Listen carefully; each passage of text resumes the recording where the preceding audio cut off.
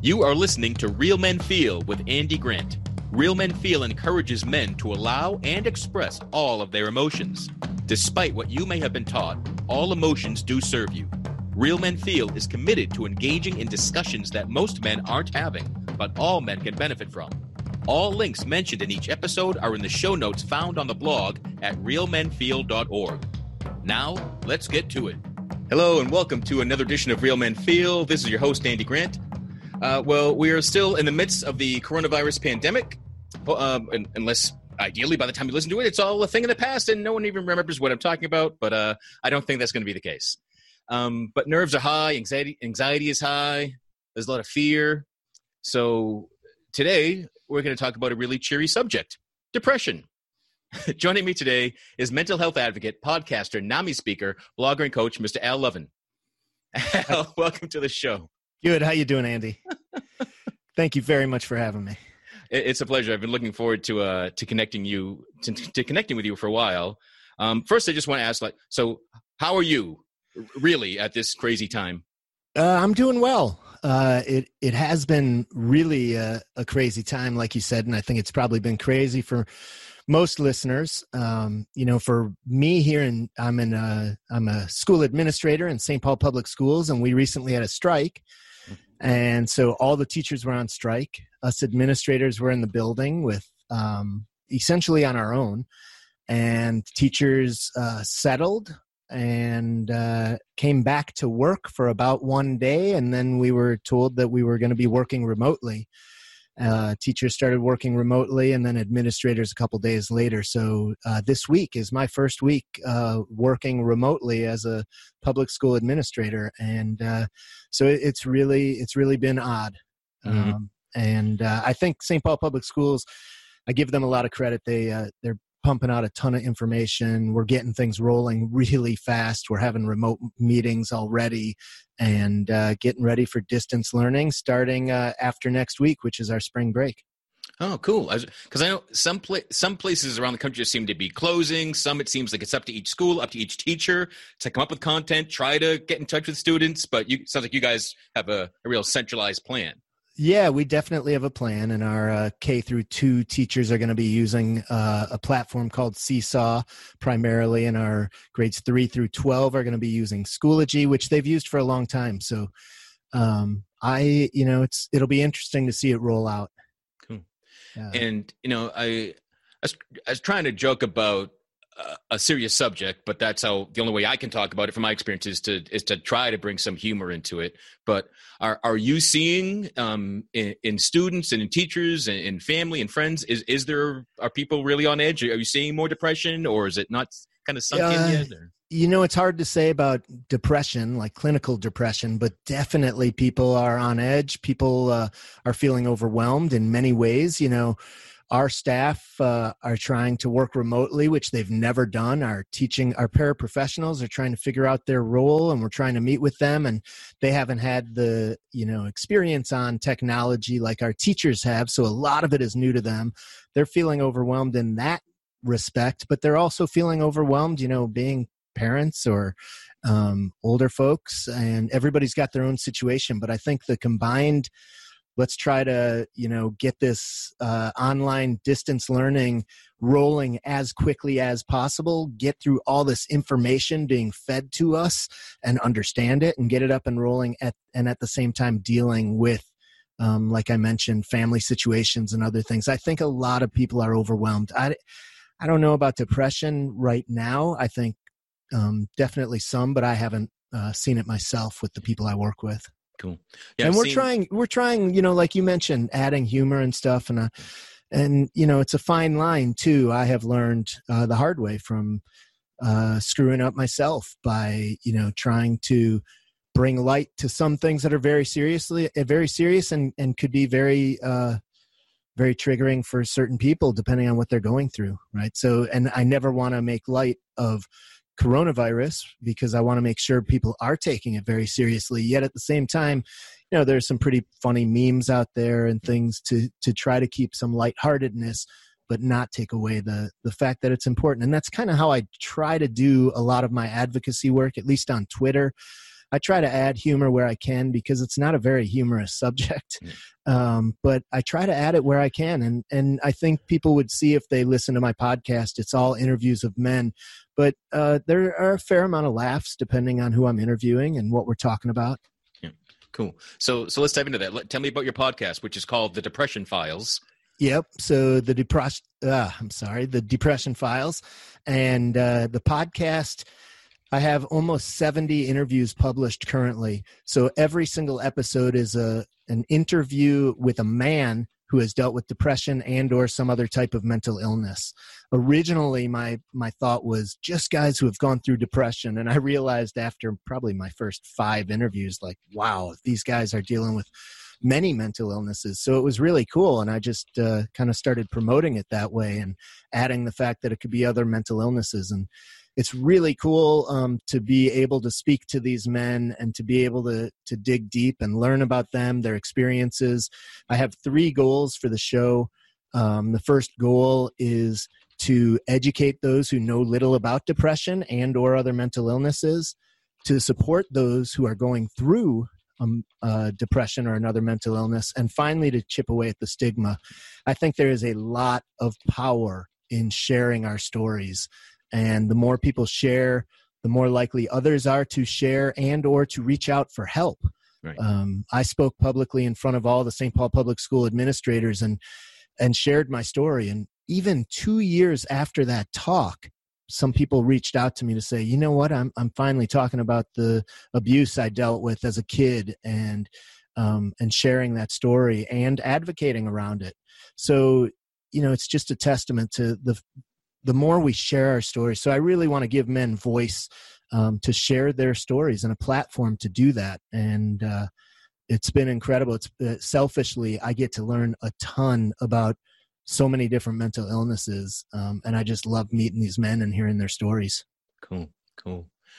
And you mentioned you had some sort of experience because I was sure that nobody creates something called the Depression Files without first having some experience of their own in regards to that. Yeah, absolutely. So I have had 2 bouts of major depression. My first one was really easy to understand why. I had been promoted into a principal position in the district. And at the time I had a 5-year-old, a 3-year-old, and 2 newborns. So a lot on the plate. And like many other principals and people who are promoted into those roles, I came into a really challenging position. There were cuts to the budget already, and I was cutting people who I hadn't even met, and we were getting outrageous class sizes, and there were technical issues in the building, and just a lot on the plate. And then to come home to a 5-year-old, 3-year-old, and 2 newborns was a lot on the plate, and it was also difficult for me because I didn't see the family very often. I was up and at work before anybody was out of bed, and I was always home after dinner, and 9 times out of 10 after bedtime. So after 2 years, so I did start experiencing depression, and I saw my family doctor, and that was a bizarre experience. One of the symptoms I had at the time, at least when I was visiting with him, was kind of fidgeting, and I was pacing in this little office that was 4x4, and I literally couldn't sit down, which was really weird for me. And he walked in and right away was just like, whoa, what's going on? And shared with him my story, and he said, this is definitely depression. He started me on a medication, and I started some talk therapy, and I think I got better after a couple of months, and I was able to stay at work, but it was rough. And then after 2 years as a principal, I asked to voluntarily step down back to an assistant principal, mostly because I wanted to see my family again and be a part of my kids' lives. So, and then my second year as an assistant principal, all of a sudden out of nowhere came my second bout of depression. And I still remember sitting in a car with my brother and best friend saying, you know what, my body feels really different, and this isn't going to be good. and I started to crash, and I crashed hard, and wasn't able to really communicate with people. Found myself at a Thanksgiving dinner sitting at the kitchen island countertop, watching my family and friends like communicating, and I couldn't even associate with them. And I wasn't sleeping. I couldn't sleep at all. And my wife and I talked that night and said, if this is how I am with friends, what's it like at work? And we didn't want my boss. I had a new boss at that time. My second year as an assistant principal, the school got a new principal, a different building than when I was a principal. But I shared with him, and I didn't want him to think I was just incompetent. So my wife and I agreed that I should tell him what was going on. Met with him at a coffee shop the very next morning, and shared with him what was going on. And he just said, you know what, go home and take care of yourself. We'll be all right at school. And as I walked out of the coffee shop, he called my wife to say, Al just shared what's going on, and I want you to know he's on his way home just to make sure he gets there. So obviously he was very supportive. But yeah, so I ended up taking originally 10 days off, and I always call them unstructured days. I had no plans. I was trying to adjust my meds and seeing a psychiatrist, and figured, okay, after 2 weeks I'll be better and I'll go back to work. But I wasn't sleeping at all. I couldn't eat. I had a huge knot in my stomach. I was rolling around in bed, not sleeping. I would tell my wife during the day, hey, my psychologist said it's like a brain injury and I need to nap. I would stay in bed for like 3 hours during the day trying to nap and just roll around in bed. But that was like my safe space. So I did that. And I remember laying down with my daughter one night, and because I used to, when they were that age, I would lay down with them and get them to bed. And then my wife would usually wake me up 15 minutes later and be like, okay, they're asleep. And my daughter nudged me in the side, and she was like, all right, Dad, I'm good. And I was like, okay. And I didn't get up. I figured if I laid down long enough with her that I would wake up and it would be time for me to get ready for bed myself. I would create a list of things to do, like do one load of laundry, clean one bathroom, and I couldn't do any of it. I was on the couch or I was in bed. Sometimes I was connected at my wife by the hip, not knowing what I should be doing. It was really, really bizarre. And then I decided to go back to work. There was about a week or 2 week period before winter break, and I thought that would be a good trial period. And I started having I wasn't getting better. And I started having some generalized thoughts of suicide. And I knew that I had a really wishy-washy psychiatric PA. And I went and I told him, hey, I'm having some generalized thoughts of suicide here. Could it be the meds? As paradoxical as it is, that the fact that antidepressants have black box warnings saying that they could increase thoughts of suicide. Or could it be my depression? He said, yeah, it could be either. He raised my meds, and then my suicidal thoughts, my crying bouts got worse. I would hold it together all day. I'd bawl at night. And my suicidal thoughts became a plan. I mean, I found myself doing some really weird things, like in the dark in my bedroom with my laptop open, searching. I just Googled suicide, and the first site I found showed the methods, the number of seconds to death, and the number 0 to 10 and how painful it would be. And I slammed my laptop shut and just couldn't believe I was doing that. Finally, created a plan that was viable, and I knew how I was going to do that, and I couldn't get the thoughts out of my head. As much as I tried, I'd push them away, and then they'd be there like 20 minutes later. And finally, I woke up one night and was dreaming about it, and woke up and was scared as hell, and invited my wife and my sister to go to my psychiatric appointment to support me. And they did. And my sister really put her foot down and said, look, he needs more. Because the psychiatric PA said, you could take work off, but that could be stressful too. And what do you do? What do you tell them? So I did take time off and checked myself into a partial hospitalization program for 3 weeks, which was a great kickstart to the recovery. So that was lengthy. Sorry about that, Andy.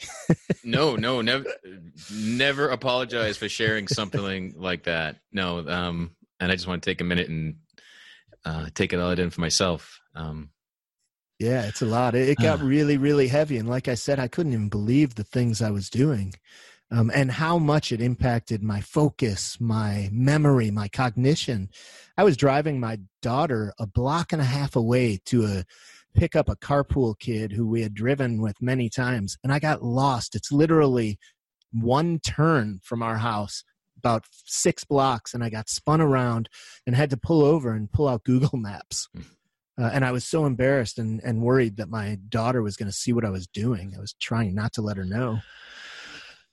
Yeah, everything it's almost like there's a PTSD for suicide attempts because everything you're saying, I'm just having different flashbacks at different times in my own life. And yeah, I know that sight. I know those feelings. I know those experiences. So I hear you.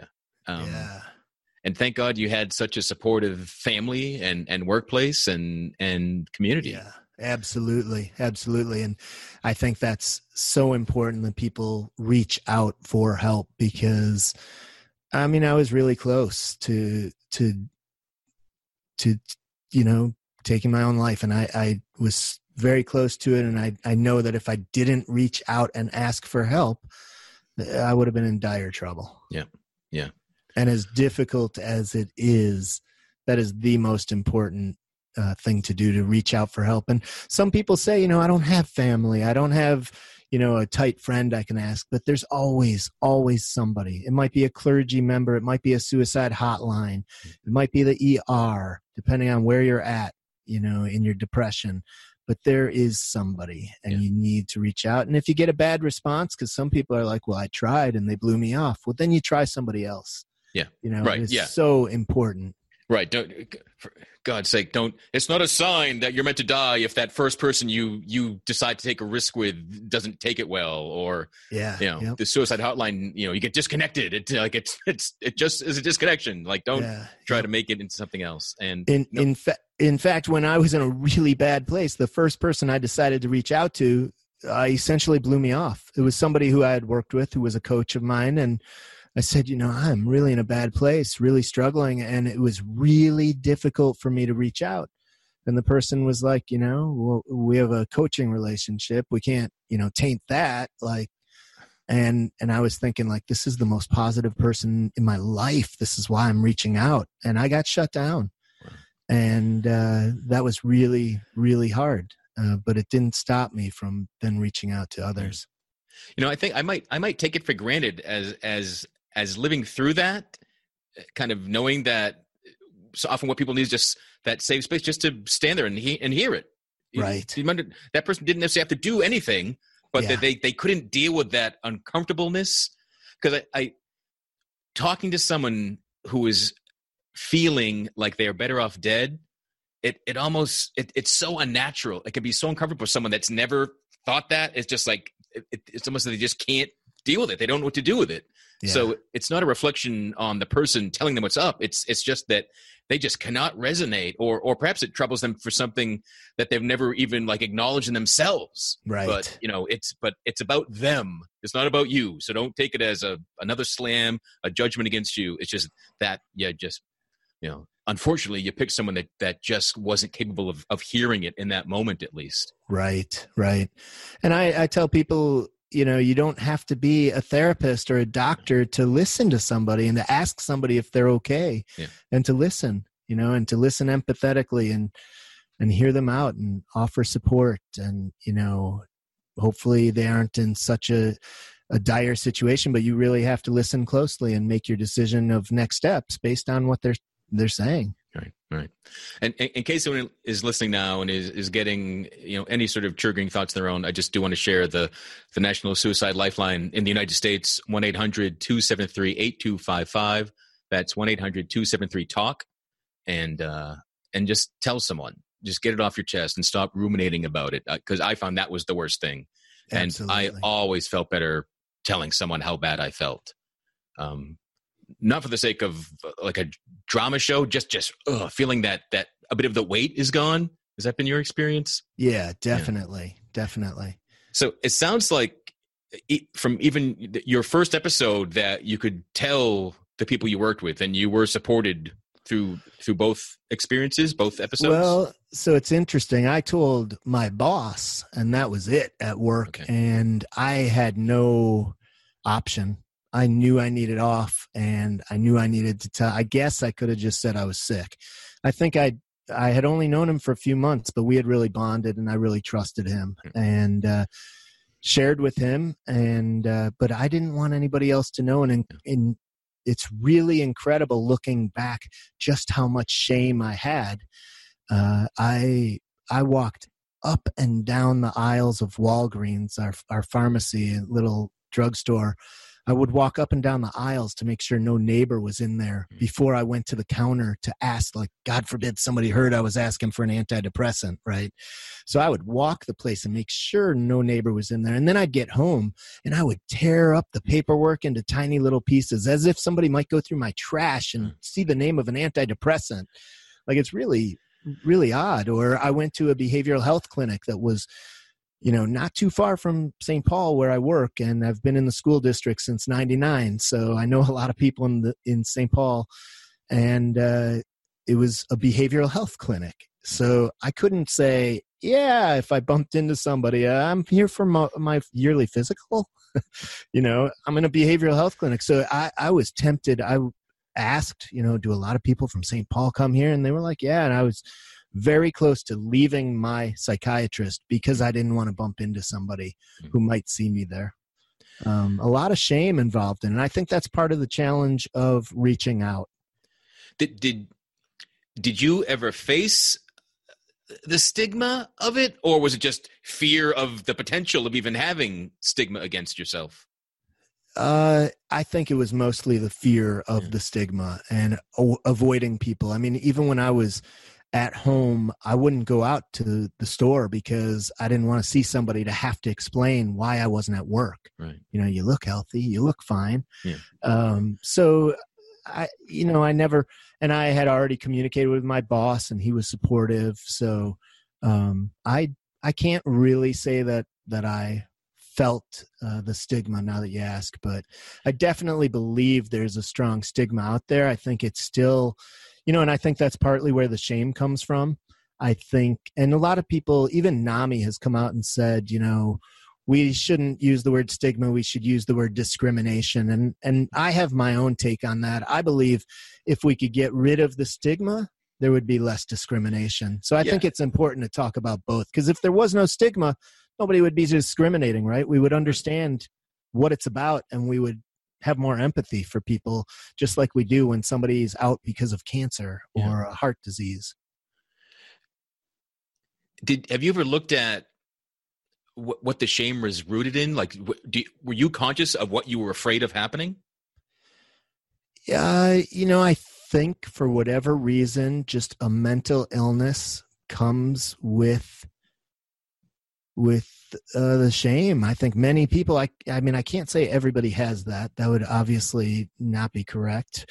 And I don't think I would have it again. Luckily, I've only had the 2 bouts of depression. I've been, mentally fit for a long time, but I believe the work I'm doing is helping to chip away at the stigma by getting men to speak about it. But I do think, it's hard to say. Because whatever fear was keeping you quiet then has obviously been shattered since you're speaking publicly, you're doing your podcast.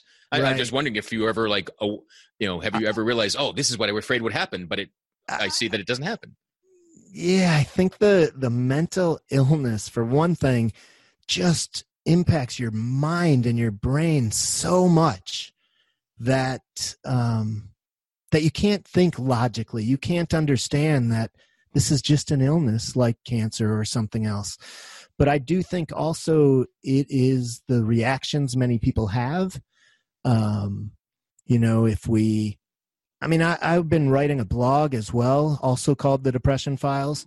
And I would have one of the teachers who I work with know about my blog, and she'd come into my office. She would still walk all the way back by my desk and whisper to me, I read your last post.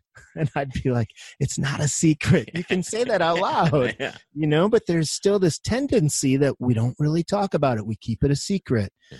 If somebody dies by suicide, it's maybe a little more common that people are willing to share that. And I understand the difficulties also because those sharing, it isn't that person. But I don't know. I do feel like the stigma is still there. Some of it is self-stigma, like you're kind of pointing out the fact that I wasn't really discriminated against.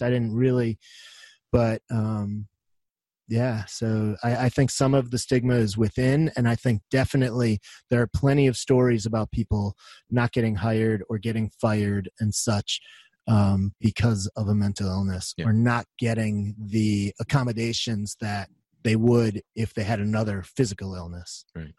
Yeah. So I dealt with depression, suicidal thoughts from a really young age. So I had kind of, by the time I'm in college, I was like, I don't care. Like my attempts to hide it didn't work. So I didn't care who knew. So I've never really had to deal with that as an adult. Right. I've been pretty open and actually a couple of years ago, last time I was on a job hunt, now job applications like, oh, do you want to say that you have any sort of mental illness for the sake of, tracking and government? I don't even know what I said. Like, should I say yes? Like, well, am I likely to be more hired now? Are they looking for the mentally ill? Like, what should I do with this question now? So now it's like, has it totally flipped? Like they're trying to get us. So that's funny. It's really bizarre.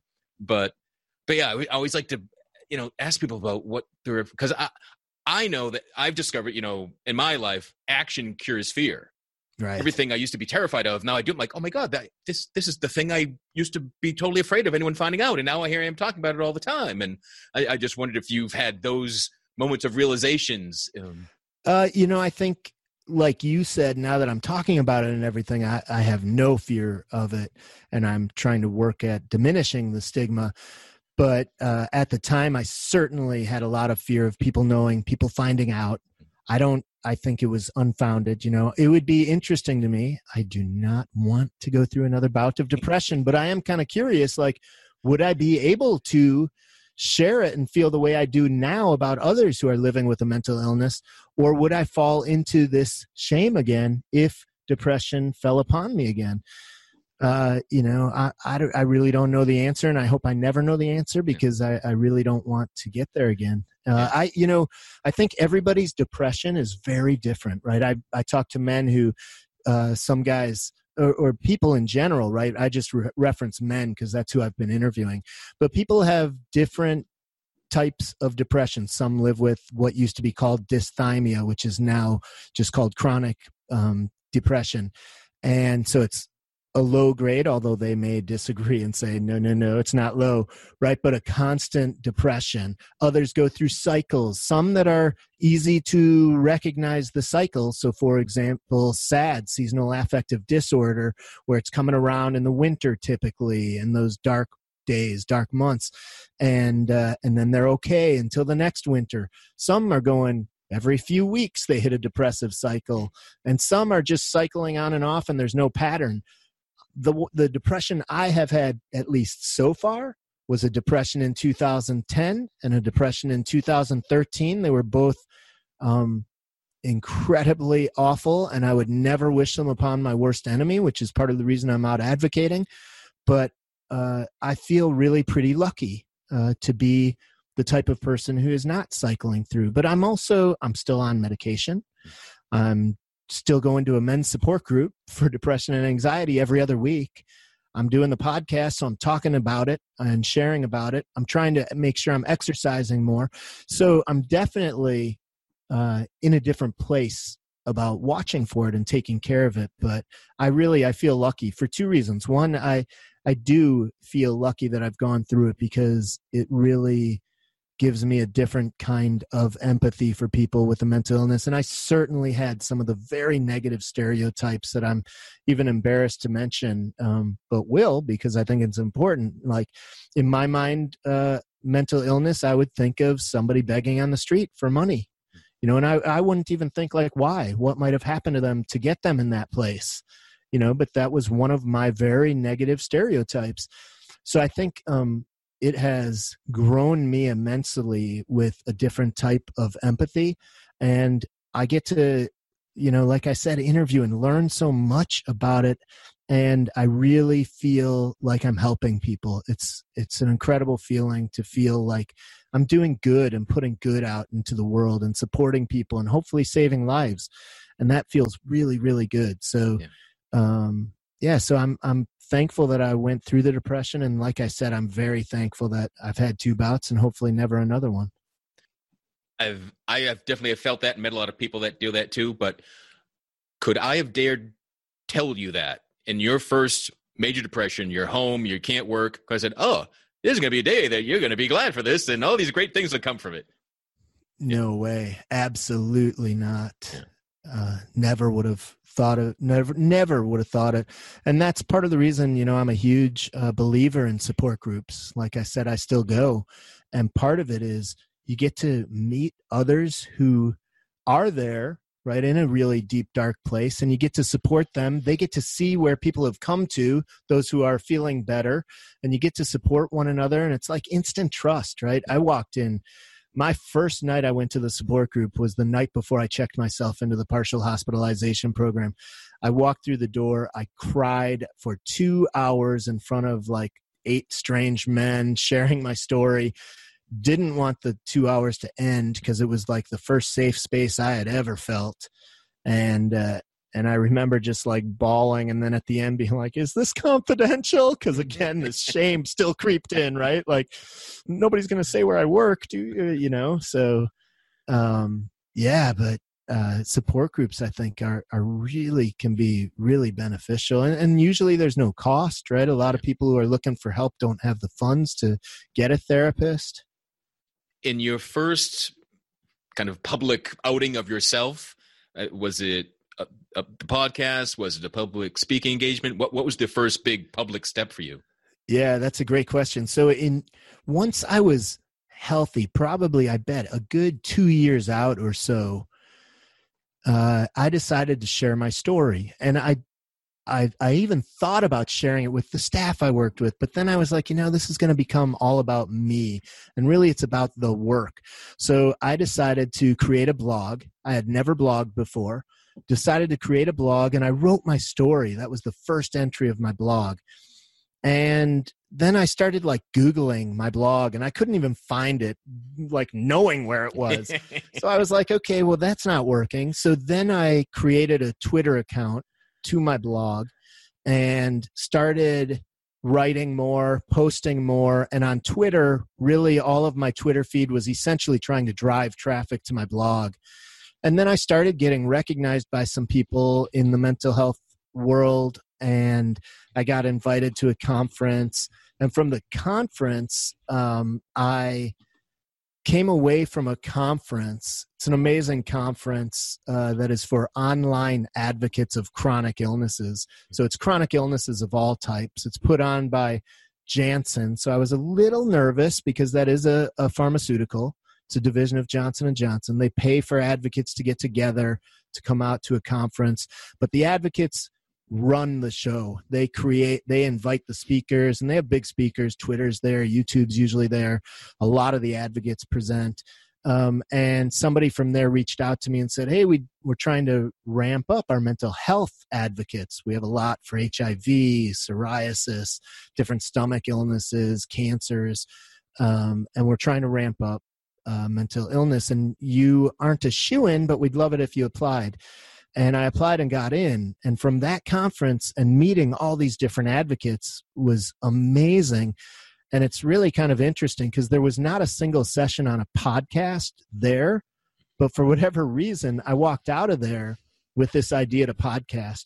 And through a contact I made there, a YouTuber, she had connected me with a big podcaster, Paul Gilmartin of Mental Illness Happy Hour.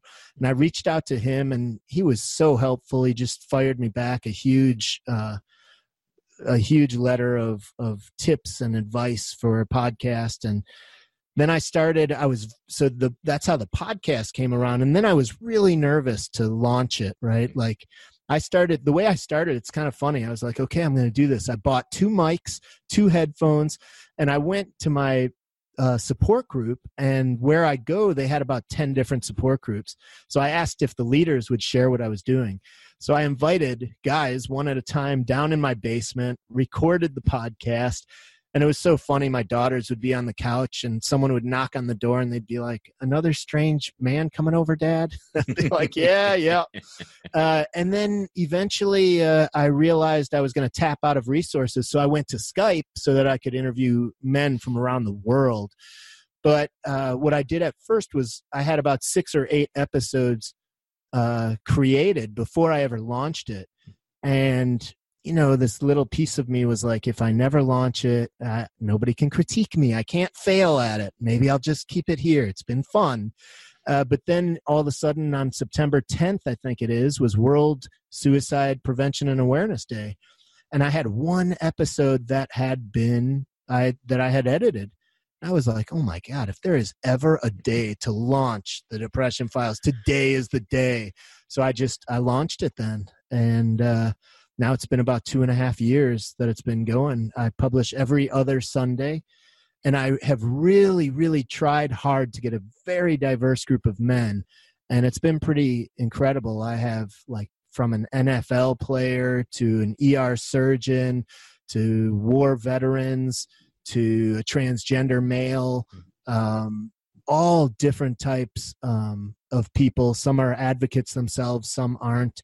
I've targeted Black men at times, so that I can get people of color on the show and talk about their experience. And then the different mental illnesses, it's pretty unbelievable, actually. I mean, from every mental illness you could name, I probably have had on the show. From DID, dissociative identity disorder, which is the old multiple personality disorder, bipolar 1, bipolar 2, schizophrenia, schizoaffective disorder, borderline personality disorder, associative disorder. I just like everything. And like I said, selfishly, it's been amazing to talk to these people and to learn about everything and to hear different perspectives is another thing I like to bring to the table. So I may disagree with somebody, but I'm going to let them share their perspective. If I really disagree with it, then I get put in a bind where I'll push back sometimes and say, I might disagree a bit with that, but it's been an amazing gig for me personally. Cool. And talking to so many men, have you come across any commonalities in all those different stories? So that's a great question. I think the most common thing I hear, one, is that a lot of men in hindsight can pick out some clear symptoms they had as a kid that were hints of mental illness. But they didn't realize it at the time, and maybe their parents weren't attuned to it, or maybe they're old enough now that back then nobody talked about it and just thought maybe you were quirky or different. I think that's probably the biggest one. And then quite a few men with bipolar disorder I have found originally land with a diagnosis of depression and then get put on an antidepressant, which kicks off a really powerful mania because of the antidepressant. And then they realize and get diagnosed with bipolar disorder because possibly they had some smaller manias and not really realized it. So that's been a fairly common one as well. But the other thing I do and that I love doing too is speaking publicly. I was, like you mentioned, I spoke a lot for NAMI. Speaking for NAMI has been a little challenging because it's often during the workday and I have a typical hourly job, typical hours. But I have spoken a fair amount on my own now, and I love to do that. And the new thing lately that I'm trying to speak more about, if there's any listeners who want to hear more about it, is everybody knows about the mental health struggles of the kids in education, and we're not servicing them as much as we need to. There aren't enough beds. There aren't enough doctors. They need way more help than we can give, but at least people are talking about them and trying to make changes. Nobody is talking about educators. And I believe even before coronavirus came, particularly in an urban school setting like where I work, teachers are dealing with kids who are going in and out of complex trauma on a daily basis. Kids are having behaviors because of the trauma they're experiencing. We are on the receiving end of that trauma often. And teachers are stuck in their classroom all day long, and they don't get a break from it. So, and it's well known, secondary trauma or compassion trauma, right? And nobody's talking about it. And I don't know why, but I think we're going to see a lot more need for support for educators because they are burning out. The job is stressful enough. You deal with angry, yelling parents. You got administrators sometimes breathing down your necks, doing formal observations. And then, I don't know, let's say elementary school teacher has to rip a scissors out of a kid's hand because they're going for their own neck. And then, they call for support. We get the kid away, and then we're like, okay, continue your math lesson. Thank you. And we have an EAP, Employee Assistance Program. So we do get 4 free counseling sessions, confidential, but that's a drop in the bucket, right? And I think we can create a better system of supports for our educators. And that's something that I would love to develop and share with districts because I think there's a huge need. And I don't know how many more suicides and mental health leaves of absences we have to wait for before somebody says, yes, let's look at the educators, let's figure this out and support them more, because there's a dire need. Just in our small building and school district, I've got plenty of examples. And I know we're not an anomaly. In the Twin City metro area in the past 2 years, we've lost 2 principals to suicide. The suicide rate for men in the Twin City metro area in the past 2 years has gone up 18%. So, and the numbers nationwide continue to go in the wrong direction. Numbers of suicides and suicide attempts. It's mind-boggling. Actually, the data was part of the reason I decided to advocate. It was shocking to me to see the data. So tell me more about the program for educators. What does that look like? What would that look like? So I would love to be in a position where I'm able to do more research around it. I think there are more companies that are able to do more for their employees than what educators are doing. So I think there are many places who are doing a great job that I would love to try to emulate. Some of my thoughts are like across our school district, I think it's big enough that we should have support groups. We should have support groups for our social workers. We should have a support group for our counselors, a support group for maybe our K-3 teachers, our 4-8 teachers, our high school teachers, so they can share the stories that they're all dealing with. They can see they're not the only one who had a desk thrown at them or a book whipped at them, right? And they can talk about how stressful it is and be able to get that off their chest. Like you mentioned earlier, what a relief it is to be able to share some of that, right? So that's one way. I think we can do, we've brought mindfulness into our school for the kids. I think we can offer some mindfulness and meditation ahead of time before the school day, some optional courses for teachers. We have brought in therapists into our own school for the kids. One grading day, I had our art therapist open up her room for any teachers who wanted to go in, and we did a group session of art therapy around the topic of self-care. And we only had about 8 educators there, but the conversation was amazing. Like they were sharing things that I was just like, whoa, I can't believe, like one session meeting, and they weren't all from the same grade or anything. They weren't super tight, but the things that came up and came out, like, we need to be doing those things on a regular basis. And those are just a couple sample examples. And those are great. Like those are such low budget things like that. Yeah. So budget's not a barrier to the things you've talked about there. Right. I got a grant from Health Partners, and I created a self-care room in our building. So there's a space where teachers on their prep can go, and there's like a shiatsu massage chair in there. There are iPods I got with headphones so they can listen to meditation, guided meditations, or just music, and different things. A comfortable chair where they can recline.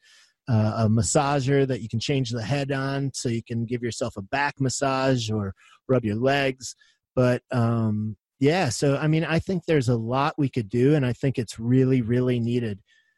After I shared my story with the administrators, I had people reaching out to me in tears, like privately, saying like, you just shared my story. Yeah. And we have people struggling.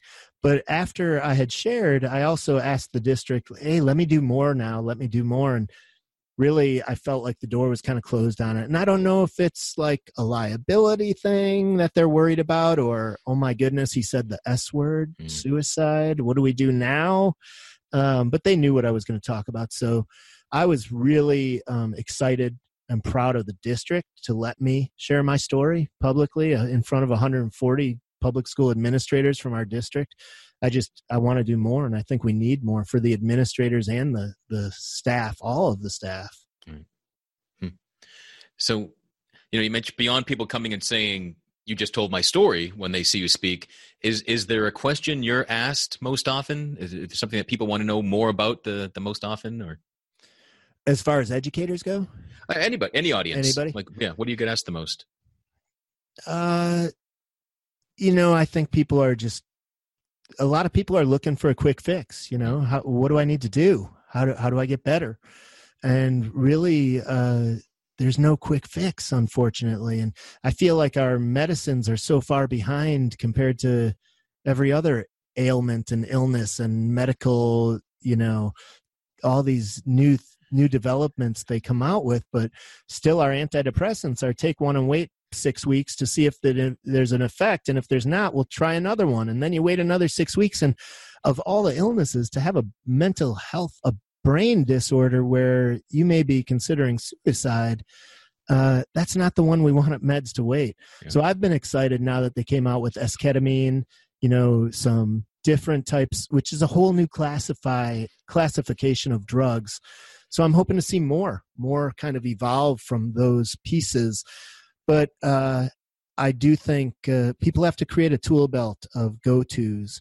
And I always say it takes time and effort, but it definitely takes effort to get better. Yeah. Like it's wrong if you think you can even just pop a pill and just wait for it to get better. Yeah. You need to do things like exercise, like journal, like get outside. There's a lot that you can do to work towards getting healthy. Find a support group, go to a therapist. And I understand some people frown upon meds, and, I kind of feel like to each his own. But my big thing about meds is don't judge people. Some people, it's a difficult decision for anybody to take a medicine or not that's going to have some kind of impact on their brain. But don't go pill shaming people. Don't go bad mouthing people. People are making difficult choices. Yeah. That works. That is a stigma that I definitely hear from people who I think are really not like really attuned to mental illness, to social justice and anti-racism. But some people who will still say like, so-and-so didn't take their pills today, as if, they're acting crazy, so those types of, and I do think that there can be implications to language use like that. Because that, if you say that in front of somebody who is taking medicine, what does that say to them? Yeah. Yeah. I get that. Yeah. There is it's a different stigma, and even, people that can be doing their best to support people with mental illness. And there can be a whole, you're doing that. Oh, well, that's the wrong thing to do. And that, so, but I was, medication gave me nothing but side effects. But at times it was like, well, at least I'm willing to take, like, that's when I'm willing to take, give me something. I'm willing, I'm trying to do something. So that was always, me and my family saw it as a positive sign. Even if it didn't help, I was like willing to do something. And that was a good sign. For sure. And I've heard a lot of men say side effects, right? So, and then it's a matter of maybe trying a different medication, right? And it's weighing the benefit and the risk, right? Like, is your side effect better than possibly being suicidal, right? Is it a side effect that you can live with that's okay? Is it just dry mouth, right? Or is it a sexual deal and you're trying to get pregnant? Like, so there are different things to weigh out around side effects. I've been really happy on the medicine I've taken which I would say has zero side effects that I've noticed. I do know that at first the doctor told me for 2 days, you're going to experience, I still remember exactly what he said, and I remember those days, dry mouth, dizziness, and your anxiety is going to skyrocket. And for 2 days, it's really weird. My anxiety was so high, but now I'm like tuned into it. So now that if I have just a little bit of anxiety that I never thought of, I even had any, but now I can spot it pretty easily. Like, oh, there it is. I can feel it in my stomach or whatever it might be. Because I think I was at such a high level that I now am able to recognize it more.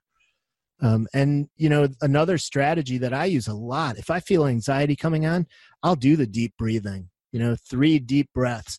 And the breathing is awesome. I mean, you can change your blood pressure, your heart rate, so many things with your breath.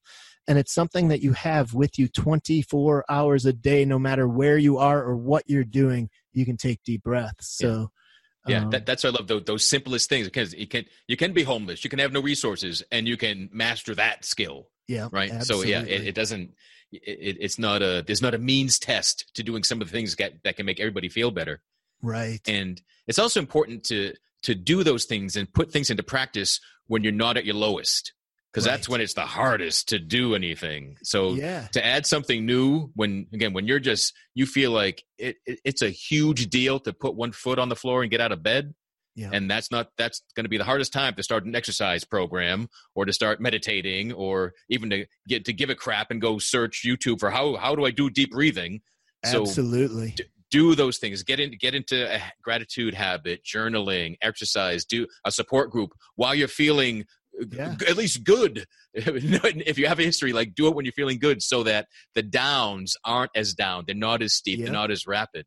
And I would say the same for going to a therapist, right? It's okay to go when you're healthy, and you can talk about how rough it was, and you can create strategies with them and things that will help get you out of it. All of that is really talking about building your resiliency, right? Your resiliency, your toolbox, so that you are prepared, right? I'm really confident that I have a lot of things in my tool belt that if I start feeling depression coming on, man, I would hammer all of them. I would be on my elliptical, while talking to someone from my support group, and, I would be eating some celery all at the same time.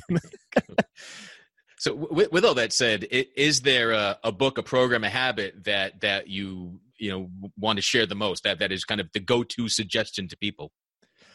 The breathing one that I mentioned, I think is really good. I think I love journaling. I journaled every single night through my depression, more than I had ever journaled. And every night I ended my entry with, today, in order to work towards recovery, and I put bullet points. And it might have been literally, I got out of bed, but I wanted to acknowledge that I was working at it because I didn't feel like I was. So I made myself journal about it. Journaling is great. I think picking up a hobby, if you used to play the guitar, but you haven't recently, to have a hobby really helps to focus on something other than ruminating, like you talked about. So a hobby is great. And also, exercise, and it doesn't have to be big. If you're starting to feel it, try to go out for a walk. I'm not saying a walk is going to cure you from a depression by any means, but it certainly is helpful to get fresh air. You get some exercise. And I think it's important to try to keep up with your social contacts too. Don't question yourself if you start making excuses and you aren't seeing your friends at all anymore. Question yourself, why am I not doing that? Because that could be very much an indicator that you're starting to isolate, which is not good. And men tend to do that. And to go deeper on that, we're at a time when a lot of people are being forced into social isolation. Exactly. So again, we're talking on Zoom, but if you have a phone, you probably have at least 5 apps that let you connect with other people besides just actually calling them, like the freaking 90s or something. You actually make a phone call. Yeah. But and I've been telling people these days with coronavirus, make sure that you are also not just texting, but call, and if you can, Zoom or Skype, so that people can, or FaceTime, so people can see you. Particularly, I think a lot of the elderly are even much more isolated now.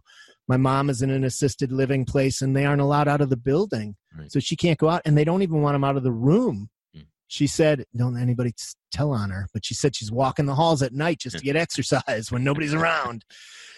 So, reach out. But it is definitely a symptom of depression is isolating, and it is not healthy. Yeah. Right. To just hunker down on the couch and make excuses to not do anything else, or to say you got a lack of energy. It takes effort. Yeah. Even put it in your own phone and just prompt yourself, call someone, Zoom someone, connect with someone, and even have it show up every 30 minutes until you finally, all right, I'm sick of me bugging myself and I'm going to take some action. Right. There's all sorts of techniques and tools, but texting is the worst means of communication that humans have. The more senses you engage, that makes it more engaging. So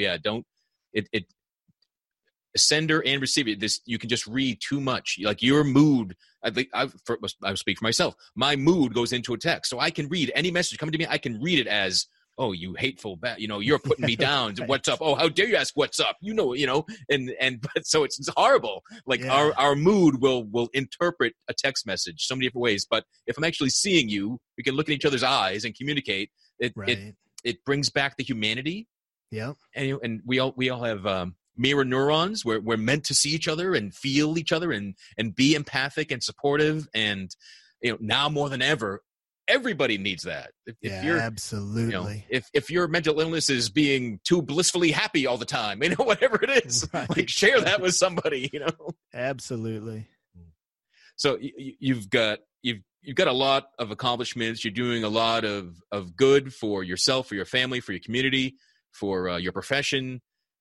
What are you looking forward to? Is there a big vision for the Depression Files, or for what Al is up to next? Or there's not really a vision. At times I wish I could just do the mental health advocacy, the public speaking, the podcast, the blog, and focus all of my work on that. So that may be a goal down the line, but I still enjoy working in the schools. I still love being around kids. It's tough too, because I have a stable job with a decent salary and I get health care, and wouldn't have that if I was off on my own. So I'm really enjoying how it is right now. It's a good mix. I get the work, the school, the kids, get to utilize my brain a lot in that job and work with people. And I get to come home and work on the Depression Files and meet men, and even editing the podcast and stuff. I feel like there's a lot of creativity that goes into it. So I really, really enjoy where I'm at right now with kind of both those two pieces. Cool. And my family, of course. Yeah. Awesome. Yeah. Well, Al, what's the best way that people can find you, get in touch with you, find the podcast? Yeah. Thanks for asking. My website is thedepressionfiles.com. thedepressionfiles.com. And there you can find my story. You can find my blog, my podcast. And then also you can find out how to reach out to me if anybody does want some coaching or public speaking. I'm looking forward to doing more of that as well. But yeah, they're all on that website. Cool. And are you especially active on any different social media platform than others? Or? Yes. Thank you again for asking. One piece of advice I had early on was to really focus on one social media platform. So I'm really quite big on Twitter. Twitter is definitely where I'm tweeting a lot. And so that is where you'll find me. I used to also have my tweets going to my Facebook account, but the Facebook doesn't allow that anymore, or Twitter doesn't allow it. One of them don't allow it anymore. That broke somewhere along the line fairly recently. So I am on Facebook, but not nearly as much as Twitter. And on Twitter, I'm just at Al Levin 18. Al Levin 18. Cool. And I'll have all the links and social media contacts for Al at the show notes for this episode at realmenfeel.org. So if you missed anything we talked about, go there and you'll just be a click away to track down Al and dig into the Depression Files further than this. Al, I want to thank you, not for just being here, but for everything you're doing and being, first of all, for asking for help. Yeah. And receiving that. And then sharing the fact that you got helped and that you're still here and you're helping other people stay here too. Right. Yeah. Thank you. Thanks for having me on the show. You too, Andy, are doing incredible work. Yeah. unfortunately, we're both needed. Yeah. You know, a book I wrote, it hit #1 in the Amazon category for suicide, and I was like, "Yay, gross! Why is this a category?" You know, so I kind of wish we were. I look forward to the day that we're obsolete in the message that we need to share, but that's not today. So right, cool. So thanks again, Al. Thanks everyone for listening. Wherever you're discovering Real Men Feel, please give a like, a review, subscription, share it with someone else. And through this all, through whatever personal journey you're going through the global journey that we're all going through, support yourself, support your friends, support your family. You are not in this alone. And as always, be good to yourself. Thank you for listening to Real Men Feel. Contact us at realmenfeel@gmail.com. Learn more about Andy Grant at theandygrant.com. Please subscribe to this podcast and leave a review on Apple Podcasts, Google Play, Spotify, TuneIn, or wherever you are discovering Real Men Feel.